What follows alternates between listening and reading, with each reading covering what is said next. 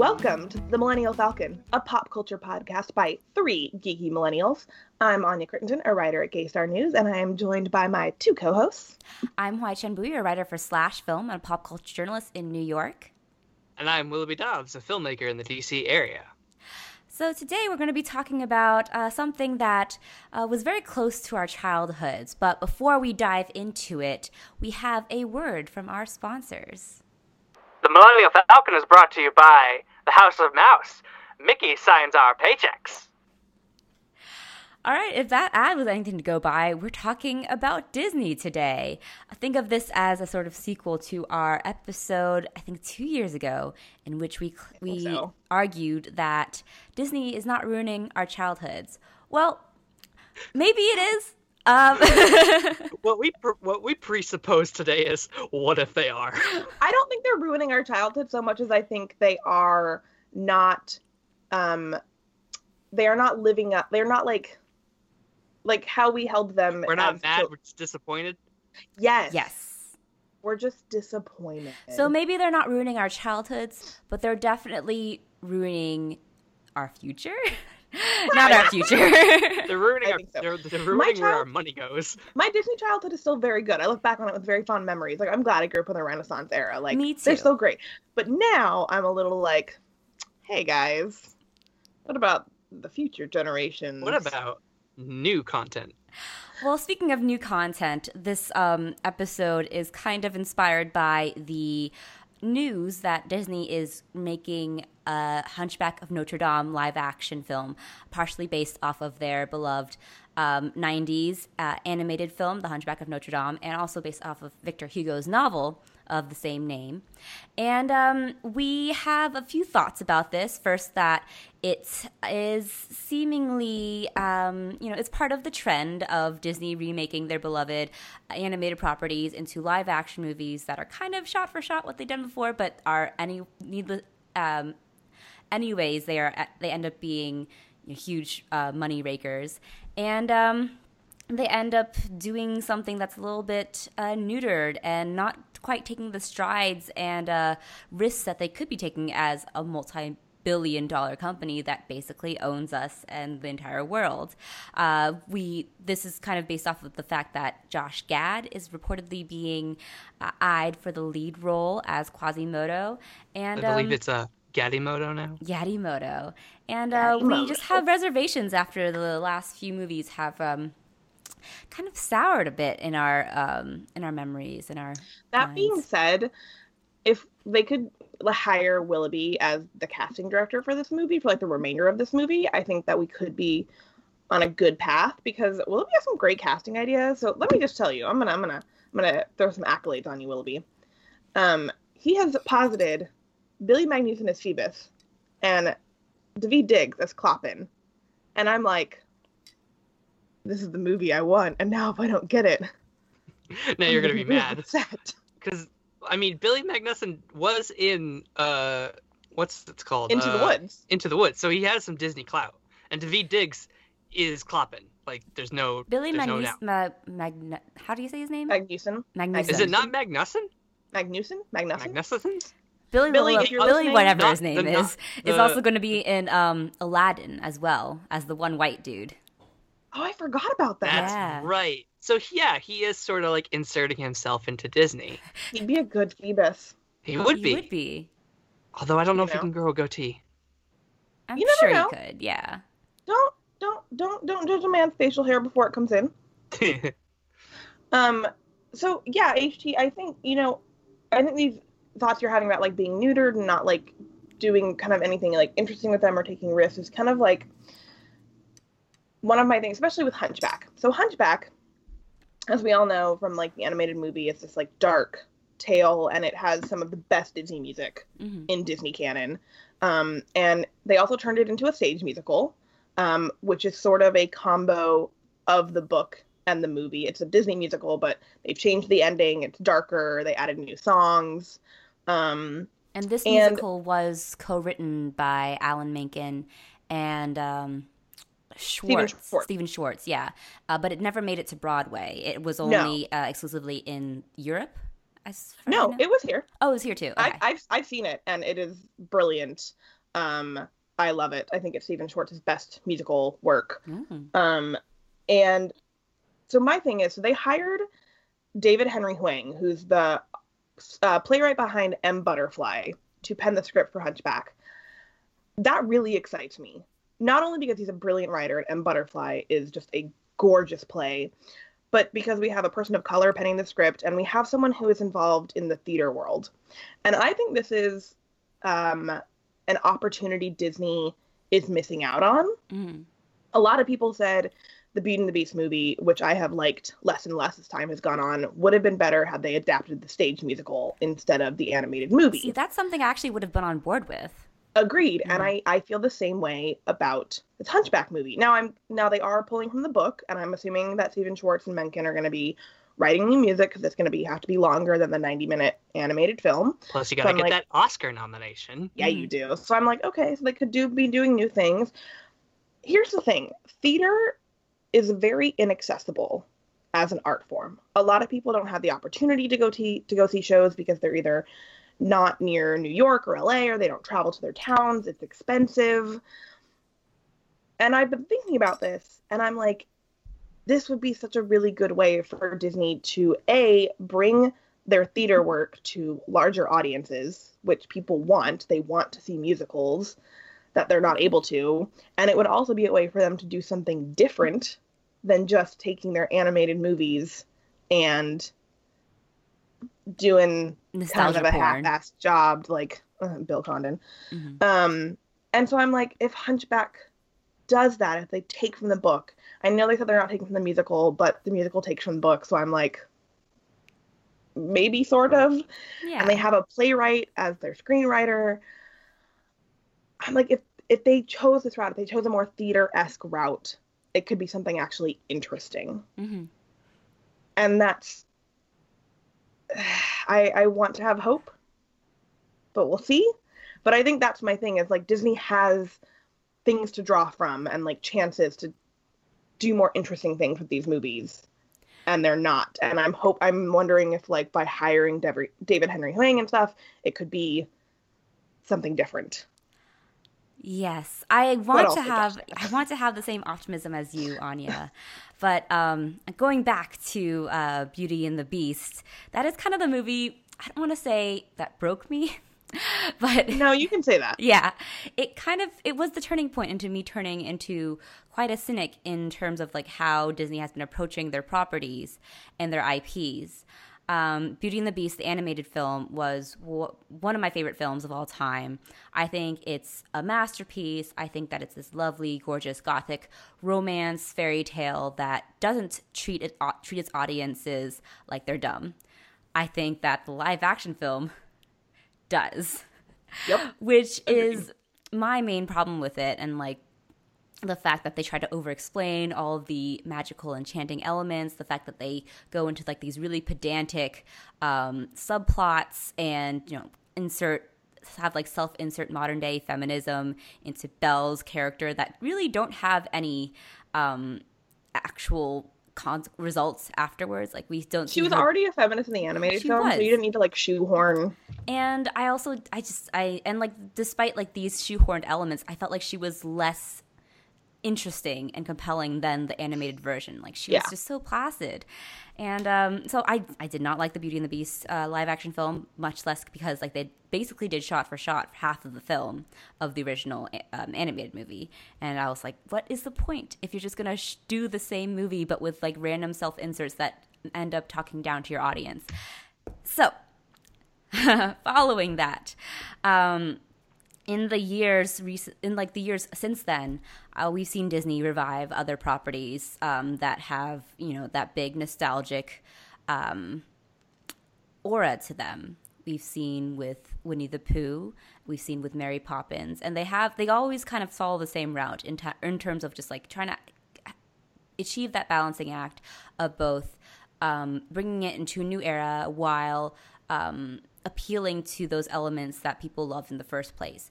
And yet, I feel like that latter part, the appealing to those nostalgic elements, is kind of becoming an overwhelming driving and marketing factor to what makes these movies so successful.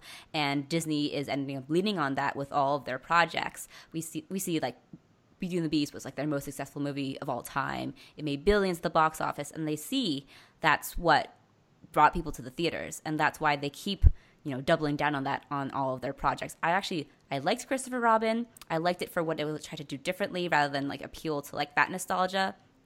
But I feel like, I haven't seen Mary Poppins yet, but I feel like with Mary Poppins, it was kind of the case where it was like, oh, here's like the nostalgia, and like, I don't want to like hate on that because I haven't seen it yet, but like other projects too, we've seen, I don't know what is going on with Aladdin. It seems like just a huge mess.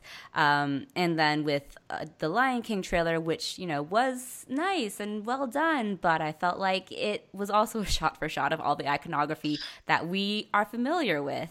I have not seen anything of it yet, so I'm still like cautiously optimistic.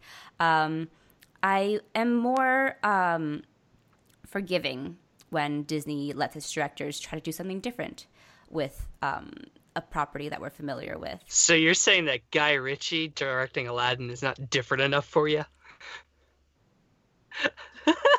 Imagine if they like actually hired like people from like the Middle East and stuff to like tell the story of Aladdin in their voice, and imagine how cool that would be. But instead they have Guy Ritchie. Yep. Yeah, and that's almost one of my biggest problems with, and I think why I have more optimism about Hunchback since announcing the screenwriter, is because I think a lot of these remakes have rested on the people making them and their talent and their storytelling and what they bring to the table. So like for me, Beauty and the Beast, I think it's the weakest component with Bill Condon. He's not a good director. He wasted his cast. He wasted the chance to do something interesting with the movie. Mary Poppins Returns is definitely a nostalgia grab, and it's very similar to the first one. I think I liked it. I have, yeah, and I think I liked it maybe more than others because I really love Rob Marshall as the director. Like, he to me is a musical director, and so Mary Poppins Return felt like a musical to me, and I think his direction is beautiful, and I feel that way about like Kenneth Branagh's Cinderella. It's gorgeous storytelling, and I think that way about, I forget who directed Pete's Dragon. Willoughby? Oh, I don't know, I haven't seen it. You're supposed to, you're my guy for like random I know trivia. Everyone like I can tell you that Jon Favreau directed The Jungle Book, and that probably left that $1 billion told Disney, oh, we could do The Lion King now. David Lowery directed Pete's Dragon, yes, which I always am surprised about because David Lowery is an extremely great director, and I still haven't seen Pete's Dragon yet. I need to watch it. Apparently, the movie is extremely good. Yeah, I've heard good things about it. Pete's Dragon is beautiful, and it is nothing like its like 70s counterpart. And so I think for me, a lot of this stems from like who they hire to do the storytelling for these remakes, and how much they let them like be creative. Do you think it's a symptom of Disney over controlling their studios, or like their productions, sort of like? But it's interesting because like if they were over controlling, we wouldn't have a movie like Maleficent, or we wouldn't have a movie like Star Wars: The Last Jedi. So like that's my concern. Yeah. That's my concern, is like I've seen them let directors and writers do interesting things, and maybe the movies didn't succeed. Like Maleficent definitely didn't succeed critically, although I think it's brilliant. It was also one of the first times they did it. It's getting a sequel because it made money, but like it has like a 30 or 40% I think on like Rotten Tomatoes. But I think it's brilliant. I actually quite like Maleficent. It doesn't completely work in its last act, but I really applaud its ambition and what it tries to do. I like that a lot. Yeah, and so I'm like, the majority of film critics are dudes, so that's probably why. That's why it didn't do well critically. Yeah, and like I also just want another shout out to Maleficent. I really like the rape metaphor that it had with her wings being torn off. I thought that was so powerful, and I feel like it wasn't focused on enough during the coverage of it. That scene where she wakes up and realizes her wings are gone, Mm-hmm. and she like has that agonizing scream, is still one of those like cinematic moments that is like burned into my memory. Mm-hmm. And I look at things like that, or like The Last Jedi, or like Pete's Dragon, and I'm like, Disney, I've seen you let storytellers like do creative things and succeed in making, you know, interesting movies that maybe take familiar stories but do something new with them. You know, even arguably Cinderella for me, while it's still very much the same story, like Kenneth Branagh did bring a lot of like new humanity and like new depth to the idea of like a woman who was in an abused home and those elements. And I'm just like, why aren't you doing that anymore? Maybe it's Because the it's audience's fault. safer. Maybe it's our fault, guys, because we're Maybe the it ones is. who aren't supporting more radical, more risk-taking movies like Pete's Dragon. I haven't even seen it, which goes to show how much I'm doing that. And it didn't do well, everyone is- even though it's such a good movie. Exactly. Whereas it's everyone is I turning think- up to see Beauty and the Beast. I think that's why, is that Pete's Dragon is a property from the 70s, not the 90s. So our generation probably saw it on VHS once or twice as a kid. I think I have. Or maybe Oh my God, you know I what? watched that movie so much You know as a what? kid. I'm getting it confused with Puff the Magic Dragon. So I loved Pete's Dragon as a, like, that movie is bonkers and makes no sense, and it's so weird, but I loved it as a child. I have to admit, I've never seen the original either. I just know that there's like kidnapping and like child abuse, but it's all very fun and magical. It's very weird, and there's like a doctor who's like a quack, and he doesn't know how to pronounce the town's name, and That's hilarious. so there's like, I think it's not a well-known property such as Beauty and the Beast. I mean, it's well-known, but it's not like the juggernaut that Beauty and the Beast or The Lion King or Aladdin or any of these 90s movies that were so successful creatively in Disney's mind and box office mind. So like they're just going back to the well from 20 years ago instead of, because they saw what happens when you go back to a well 40 years old, which didn't do so well. So I think what they're gonna do, I mean, they're gonna here's the blessing. They're gonna run out of movies to remake, because they're almost like, once they get to Hercules, they're gonna be done. There's really no, and maybe Tarzan. I love Tarzan. That movie's See, so great. what I wonder is, you know, now that Disney is launching its own streaming service that will have original movies and TV show titles, will we start to see more variety amongst like the kinds of remakes we're getting? Because, you know, the Lady and the Tramp remake is going to be destined for Disney Plus, the Disney streaming service. Well, I didn't know either of those things. Yes. Yeah, and Tessa Thompson. Hell yeah, I'm pumped for Lady and the Yeah. Tramp. But I also just love Disney dogs. This is the first time hearing about Lady and the Tramp being A, remade, and B, going directly to their streaming service. Yeah, and Tessa Thompson's in it. She's playing Lady. I'm so excited. Who's playing the Tramp? I'm not sure. I'm actually, they have a good cast for, Yeah. let me look it up real quick. But I'm actually really excited. while you Now, look when that are up, they going though, to do Oliver and Company, the remake? Yeah, but while you look that up, I wonder if, you know, we're going to be getting the big nostalgia cash grabs in theaters while we're getting the lesser known IPs on the streaming service. And does that mean we'll get more interesting and risk-taking takes, or will they just be like low budget endeavors that will be like straight to DVD kind of thing, like straight to video? And is that like a big loss? I feel like that would be a big loss, but I feel like that's where we're headed. What if they remade the Aladdin sequels, but they did it direct to Disney Plus, like they did with the VHS? Hey, as long The hot dad. as I get Aladdin's hot dad, I'll be fine. And the Return of Jafar, but he turns into Jasmine. We don't talk about the Return of the Jafar. We only talk about the third one because we get Aladdin's hot I dad. rewatched the third one quite a bit, and I didn't know why, but I think it was because of the hot dad. Oh my god, it absolutely was because of the hot I dad. was like, why do I love this movie so much? Oh, that's why. Yeah. Side note, Lady and the Tramp cast. Justin Theroux is playing Tramp, but we also have... Oh, that's good casting. It's good casting. We also have Janelle Monáe, Kiersey Clemens, Benedict Wong, Yvette Nicole Brown, Ashley Jensen. I'm like... I don't remember this many people being in the movie. There are a lot of well, dogs. because you have Lady and you have her two friends, and then you have everyone at the pound. It's been so long since I've seen that movie. It's a good movie. It's a great movie, it's no 101 Dalmatians. That is Disney's best dog movie. I mean, didn't you write a whole defense about Roger in 101 Dalmatians? Or not a whole... I've not written like a defense or anything, but like Roger can get it. Yeah. I feel like I've seen you write something about him. About how he's like the hottest Disney prince or something. He is. He is like the hottest Disney man. Absolutely. So we have things like Lady and the Tramp coming out with like a really interesting cast.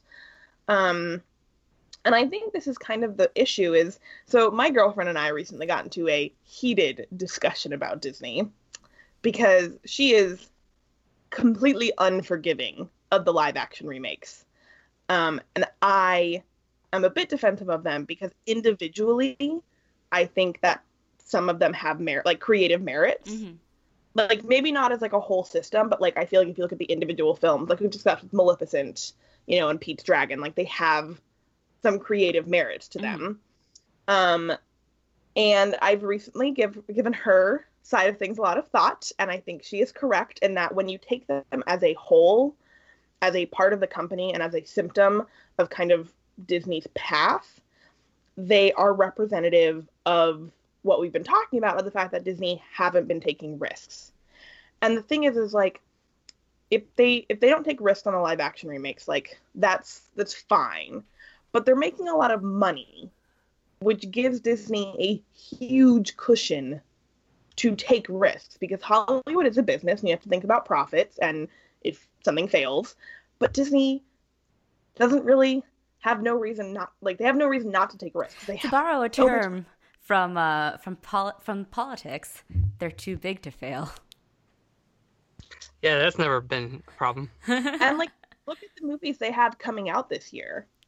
Like, yeah, you can argue that their Marvel and Star Wars movies are the only like original, like new stories, but they're still sequels. They're still, part of IPs and stuff. But everything else, the Pixar movie we have coming out this year is a sequel. The Disney animated movie we have coming out this year is a sequel. The live action stuff are remakes, and they have nothing original. No original. Yeah, and I think that's the thing is and I think it especially hurts in their animated front, on their animated front. Yeah, because it feels like forever since we got something like Moana. Yeah, it was only 2 years though. Mm-hmm. And like I know they're capable of it because we have Moana, somewhat recently, and I know Pixar's still capable of it because Coco is one of their best films of all time. Mm-hmm. But last year we only had Incredibles 2, which is great, but like still a sequel. And this year we have Toy Story 4, which I'm looking forward to because I'm a Woody stan and I don't care what anyone says, and Woody forever. It troubles me that Pixar is kind of going the same route as Disney and just like doubling down on their sequels, because Pixar until now was known for like making only original films, and they rarely did sequels. Toy Story was like the exception versus all their other films, and now it seems like they're only doing sequels, which is like a little disappointing. Can't wait for A Bug's Life 2. I am looking forward to Pixar's new original film that's coming out. Mm-hmm. Because I saw the director came and spoke about it at D23, the last D23, and we saw some like concept art, and it sounds really interesting. It's called Onward. It comes out in 2020. And it's sort of a magical realism story. I'm slightly disappointed that Chris Pratt's in it, but whatever. So far the cast we have is Chris Pratt, Tom Holland, Julia Louis-Dreyfus, and Octavia Spencer. It's set in like what they call a suburban fantasy world, which is basically where like humans don't exist, but instead it's elves and trolls and fairies and things, but they exist in our idea of like suburbia. So they live in like regular houses, and they have like vans and like 7-Eleven type things. And in the synopsis it says unicorns are as common as rodents. I love it. And the story that's a problem. They're pretty big.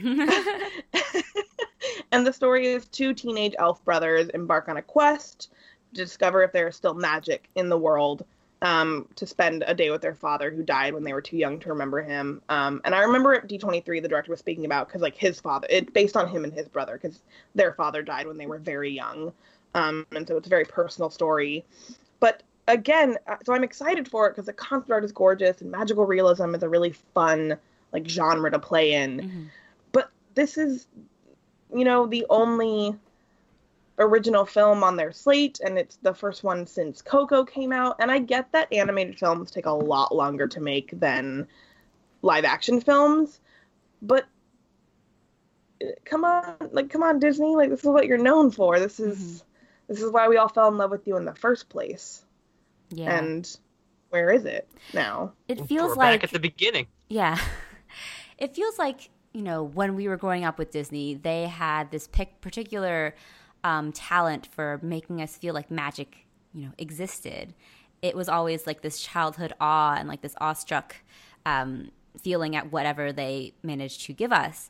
And now it feels like they're trying to recapture that magic, but it's like a paler imitation of such. Whereas they should be trying for new tricks. It's sort of like, in Harry Potter, when you take someone out from the resurrection stone and they're just not quite still alive anymore. And they're like a ghost, but they're also alive. And they're like not human, but they look human. And then they go away. That's what these Disney remakes are starting to feel like.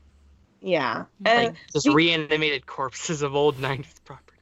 Which is why I'm still very excited for The Lion King. Like, I want that to be amazing. Yeah, because the Broadway play is such a smash hit that, like, we've seen these adaptations work in real life before.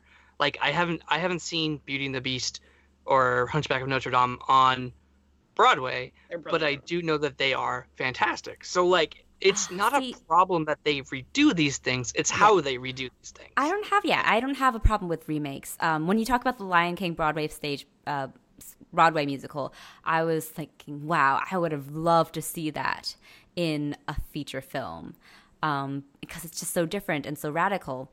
But yeah, I feel the same way about remakes. I wish that they would do something a little different, which is interesting too because even with audiences don't want that, which makes me sad. We need to be better as an audience. We do. And like this is the thing is that like, I think Lion King is gonna mostly be a shot-for-shot remake, and I'm gonna understand that as a criticism. I will admit that my shallow reasons for being excited for this film are that it's a brilliant animated film. So if it is just a shot-for-shot, if it's done as well as Jungle Book, it'll be good. But also I'm like, this cast is amazing, so I'm like shallow enough to admit that I'm like excited for the cast alone and for Beyonce working with Elton John. But I think this is the issue is like you said, HT, like remakes and sequels aren't inherently a problem, but they have to contribute something new to kind of like justify themselves. Like yes. I would argue Jungle Book, even as almost a shot-for-shot remake, although it did bring some story elements of like colonialism into it, I would argue that it's like tech are, somewhat of a reason to like to have enjoyed that film. Mm-hmm. Frozen 2, I don't know if it'll happen, but like they cast Evan Rachel Wood, and she better be playing Elsa's girlfriend because you cast a queer actress, and we all want Elsa to get a girlfriend. And I'm like, if they were to do that, like I'd be like, cool, yes, like they're taking their stories and bringing them forward. Mm-hmm. We saw The Last Jedi as a sequel and what it could achieve with its storytelling. So it's like you said, there's nothing inherently wrong with making them. They should just be doing something new.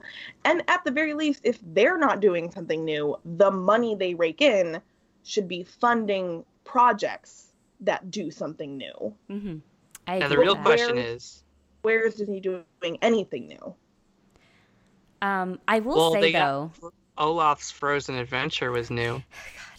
That was the worst thing I've ever seen, especially when they put it smack dab in front of Coco, and it went on forever. Yeah, it was pretty like they didn't have to do Frozen 2. They could have just done Olaf's Big Adventure, looking for, I don't even remember what he was trying to find. Was he trying to find the spirit of Christmas? He was trying to find Christmas. Yeah, Christmas traditions. Christmas traditions. Oh my gosh. forgot that was the premise. And it was like 20 minutes long. All the kids its in own my thing audience that were like, should have when been- is this should ending? have been on ABC on December 24th, and that's it. It Yeah. should not have been in front of Coco. That was a problem. What they should have done is their traditional, like, 5-minute short, wordless, great visuals, and gonna make me cry, and then show me a movie. Instead, they were like, why don't we show you an episode of television? Oh my God, that's it. Disney and Pixar, like, their most original stuff, other than a few things like Coco and Moana and stuff, their most original work has been in their shorts. Mm-hmm. I mean, those are stepping stones for greater things for these directors But, and like, animators. But the problem yeah. is, like, they don't end up doing originals. They're like, oh, you have a great vision. Do you want to do a sequel? Do you want to do A Bug's Life 27? Well, I wait, will wait say, a minute. though, A Bug's Life is not that popular. that They might Pixar- get to 13. I will say, though, that Pixar has apparently started a new program called, I think, Pixar Sparks, in which they feature new diverse voices and talents to do Pixar shorts. So it's their way of like opening up the fields for those shorts, which are like their most experimental form of storytelling. So The that's only problem exciting. with that is that because we only get 1 or 2 Pixar movies a year, it's going to be like 5 ever before we see anything feature length from these people, which is unfortunate. Like the problem is we're talking about all these issues with Disney, but they've got their movies slated until 2025. Yeah. So like it's like I don't want to say we're beating a dead horse here because I think we're bringing up very good points, and I'm like, these are things that we need to talk about. But Disney's such a massive company with all these decisions that the only thing that they can do is like surprise us in between these large tentpole films. Like, if who knows, Dumbo might be Tim Burton's greatest work ever. I doubt it, but like it's possible that, but it's also possible that they could be like, hey, we're gonna push the release date back for Monsters Inc. 3 for this nice little movie that, because like if you think about it, Spider-Man was never going to be a thing until they announced a deal with Sony, and then they pushed back all their movies to incorporate Spider-Man for his own movie. So it's and they pushed back Thor and Black Panther, and like they reworked their schedules more times. They pushed up Incredibles 2 a year. Yeah. So like they could do that where they're like, hey, we have this great idea for a movie that we didn't have 5 years ago when we made this slate, but we're gonna alter the schedule now. So there is a possibility that things can change, but they are locked into so many of these movies already that it is sort of like we're talking about something that's we're talking about thunder. They're like, oh, there's thunder, but is there going to be lightning? Yeah, there's going to be lightning. And they'll definitely be listening to a random podcast by 3 millennials who Oh, started complaining about Disney. Let's be real here. But I do want to say, You know what? Oh, go ahead. thanks. It's a turnaround from like my cynicism from before. I am actually excited for the live-action Mulan, directed by Nikki Caro, which does trouble me in terms of like how the audiences has reacted to it. Like the images we've seen of Mulan have her with long hair, for example, and I've heard some people rumbling saying like, why doesn't she cut her hair? That was like an iconic part of the animated It's a film. singular image. Yeah, but the thing is, like, to focus on and like obsess over like one iconic image from the anime film, I feel like takes away from any sort of creative risks that this live action film can take. Like, they're doing something different. And also, Yes. the cutting the hair thing was a very Western, like, Americanized thing. Like, that's not what, like, even men in, like, ancient China would have long hair. So it felt like something that wasn't really, relevant to the actual story. It was just something that was, like, very 90s rah-rah feminism kind of thing. So I think that I am still excited for this because I really like Nikki Caro, who directed Whale Rider. She's an excellent director. Whale Rider is so good. And I want to see like her vision of Mulan. So I hope that'll be something different and something, out of the box from what we've seen, because she's a very like, I think, out of the box choice for this kind of film too.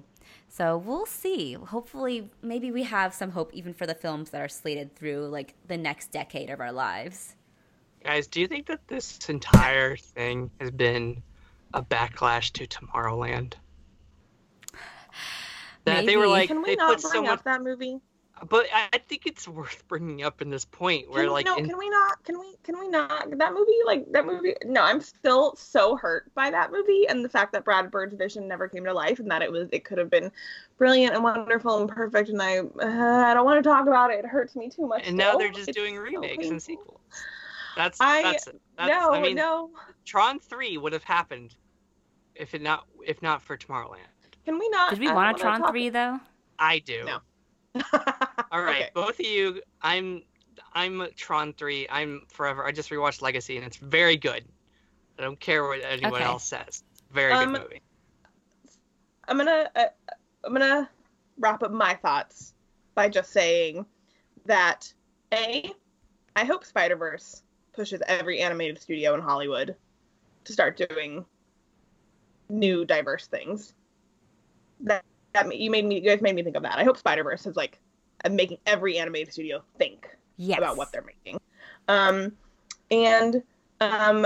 You know, I'm probably always going to be a little different in HT in this, and that for some reason it probably gets me burned more times than HT, but for some reason I cannot help but have hope for like every project until I see it and until it burns me. I wish I could protect myself a little more, but for some reason I can't. Good luck with Aladdin in particular. Okay, not Aladdin. But like Hunchback. The Lion King, and also Hunchback with the storytelling team they've assembled. I cannot help but have hope now, because I'm like, oh, you cast the guy who wrote M. Butterfly, like this is gonna be great, and now my hopes are up. And so that's how Disney gets me, is they just get my hopes up and then they burn me. I'm literally Babette in Beauty and the Beast. I've been burned by them before, and I will continue to be burned by them because I, for some reason, cannot give up. And I hope that Hunchback can be one of their more creative endeavors. I would hope so. I hope so. And that's my thoughts. All right. So yeah, Disney isn't ruining our childhood, but maybe they are making our futures stale. I think that's a good way to wrap up our discussion about Disney remakes. Yeah, Disney, just like Disney direction. Yeah, Disney. Yeah, because the direction of Disney. This is our plea to Disney. Bob Be Iger, better. if you're listening. Bob Iger, please. All right, before we wrap up and head to the last segment of our episode, we have one more word from our sponsors. The Millennial Falcon is brought to you by the commodification of our childhoods. It's a bit of a problem. All right, let's move on to the last segment of our episode. I really, really, really, really, really like you. But I need to tell you something. Okay. Willoughby, why don't you start us off this week? What do you really like? So, do you guys remember this old movie called Transformers, directed by this guy named Mike Bay? Good old Mike Bay. Yeah, so I liked that movie for all its problems. It still pretty holds up as like a movie. The other 40 in that movie series are bullshit. But there's one movie that isn't directed by Mike Bay, and that is Bumblebee. I saw Bumblebee in the theaters this weekend because it's been a month and I forgot to see it when it came out because I was so excited for Spider-Verse that I was like, nothing else matters. So I saw Bumblebee, and guess what, guys? Bumblebee real good. Bumblebee good. I really want to see it. Bumblebee is good. I think you'll like it a lot, Anya. Bumblebee is a real. I super want to see it. He's a cute little robot, and it's instead of a boy and his dog movie, it's a girl and her transformer, and it's very, very good. Haley Steinfeld is incredible. She gives like this one monologue performance about her relationship with her father, and it is heartbreaking, and you just want to like give her a hug, and thankfully that's what the car there is for. So Bumblebee is pretty much a prequel. It takes place 20 years before the Mike Bay movies, and it's actually, I'm very astonished by the amount of continuity between the two movies. They like have characters, they have government organizations, they have like the plots are like like the writers of, I can't remember the writers, but they did their due diligence of like making sure that it's connected to the Transformers movies that we know and hate. But it's good. It's a good movie. There's 15,000 80s needle drops, but they never feel overwhelming, because it's like, oh, he's a car, he has a radio, there's gonna be songs, and there's some good jokes with VHS no, yeah, VHS and then cassette. That's the word, cassette. So it's all very fun and good, and the action is really solid. Like you can see what's happening. The camera is just far enough so that you're like, oh, these are Transformers and not humans looking at Transformers. I think it really helps that Travis Knight, who is the director of Kubo and the Two Strings, comes from animation, because he knows how to block and direct action.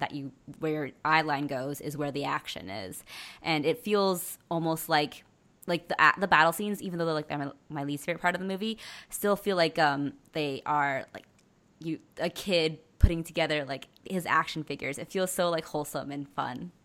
Yeah, like the great part is like, because this is like a prequel and there's only one Transformer, like the action scenes are pretty low key, and it's not like a war between all the Autobots and the Decepticons. This is the preview before that.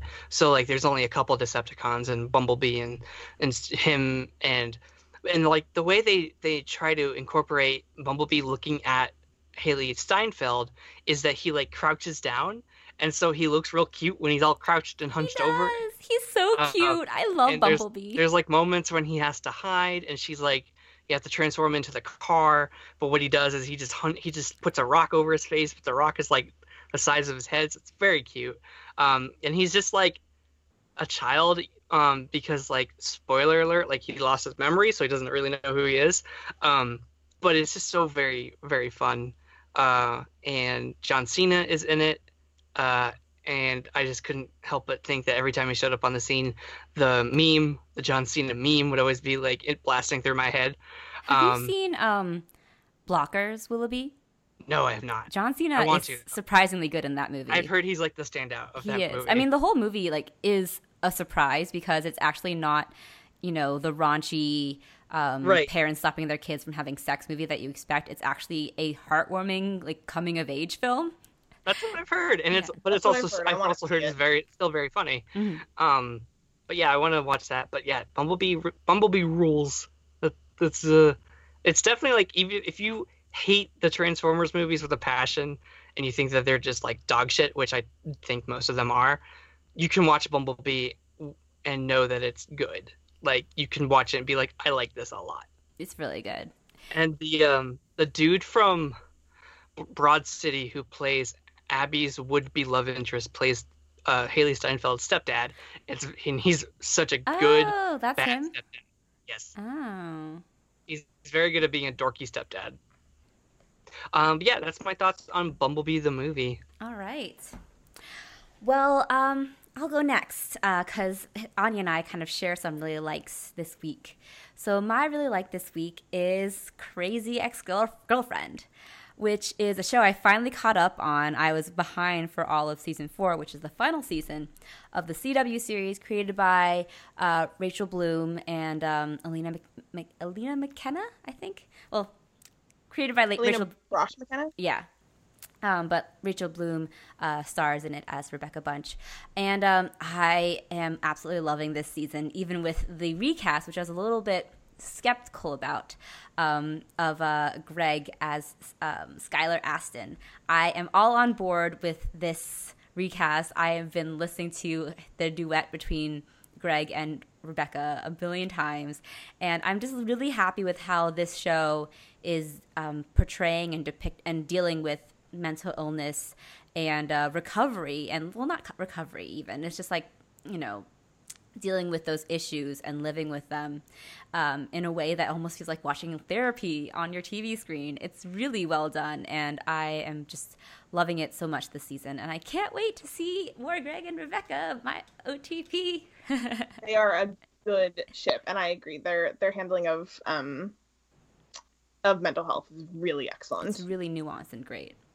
Yeah, I completely agree. Yeah. But I'm sad it's the final season. I know. But it feels like a good ending point. Like at the It does. point Like where, so far, yeah. Yeah, where Becca's kind of like finally in a healthy place. And it's so nice to see her starting a relationship in a healthy place too.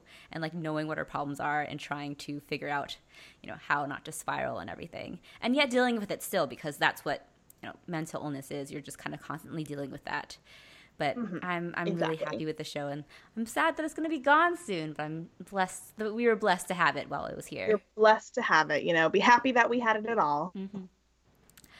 I completely agree with you, HT. Yeah, I saw another thing that I really liked this week, but I'm gonna throw it over to Anya because she also really liked it as well. Yeah, and I also saw it. So, what both of us really loved is Barry Jenkins' follow-up to his Oscar-winning feature Moonlight, and that movie is If Beale Street Could Talk, based on the James Baldwin novel. I just thought this was a gorgeous film.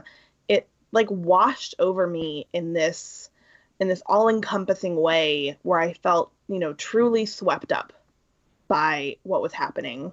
And I think what I really love about it is that there's been a lot of I haven't read the original James Baldwin novel, but I've read a lot of interesting discourse about how the novel is a lot more plot heavy. It puts kind of the problems of criminal injustice and racism kind of more up front than the movie does. But I actually, at least from my perspective, having just seen the movie, I appreciated what Barry Jenkins did. It reminded me, as a queer woman watching queer films, that don't forget that queer people, face discrimination and face struggles that other communities don't, but that we are not made up entirely of our tragedy and our pain, that more exists to us than that. And so, I don't always need to watch a movie like Beale Street and be reminded that our criminal justice system unfairly targets and discriminates Black men. I know that, and I don't need to constantly be reminded of, that pain. I could also realize that there is pain, but there is also love, and there's happiness, and there's strength. And so I actually loved that he put the kind of the romance at the forefront, because it added that humanity to that pain that I already knew was there. And it just made me think of I want more queer stories told in this way. It's why I love Moonlight, because Moonlight, they never take away from the pain that it's felt in the movie, but it also says we are also capable of love and having these happy moments. And so I just really loved Beale Street. It really hit me.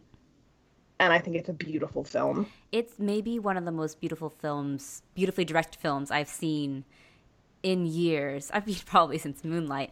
And a lot of it has to do with just the color and the warmth and the way that smoke is depicted. It doesn't surprise me that Barry Jenkins is so heavily influenced by Wong Kar-wai, who is all about those really lush, warm colors. And I like how the colors too are just they have such deep meaning to them.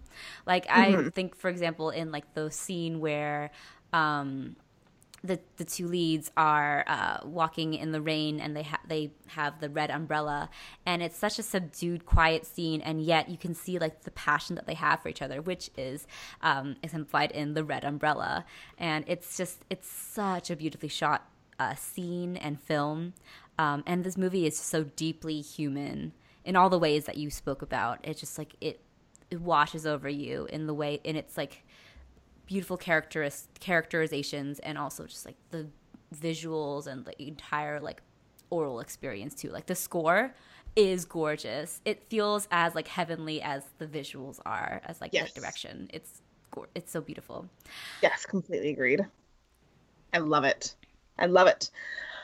All right. Well, on that positive note, we are going to end our episode. But if you guys have any thoughts on the direction of Disney, or anything you guys have been watched recently, like Bumblebee, or If Beale Street Could Talk, or Crazy Ex-Girlfriend, come chat with us. And where can they do that, Willoughby? You can find us on Facebook if you search for us there. We're also on Twitter at Falcon Podcast. Our blog is millennialfalconpodcast.wordpress.com. You can also listen and rate, review, and subscribe to us on SoundCloud, Google Play, and iTunes. Where can they find you guys on the internet? You can find me at HTranbui on Twitter. You can find me at Anya Crittenden on Twitter. And you can find me at Willoughby Dobbs on Twitter. All right. Thanks for joining us, guys. Bye. Bye.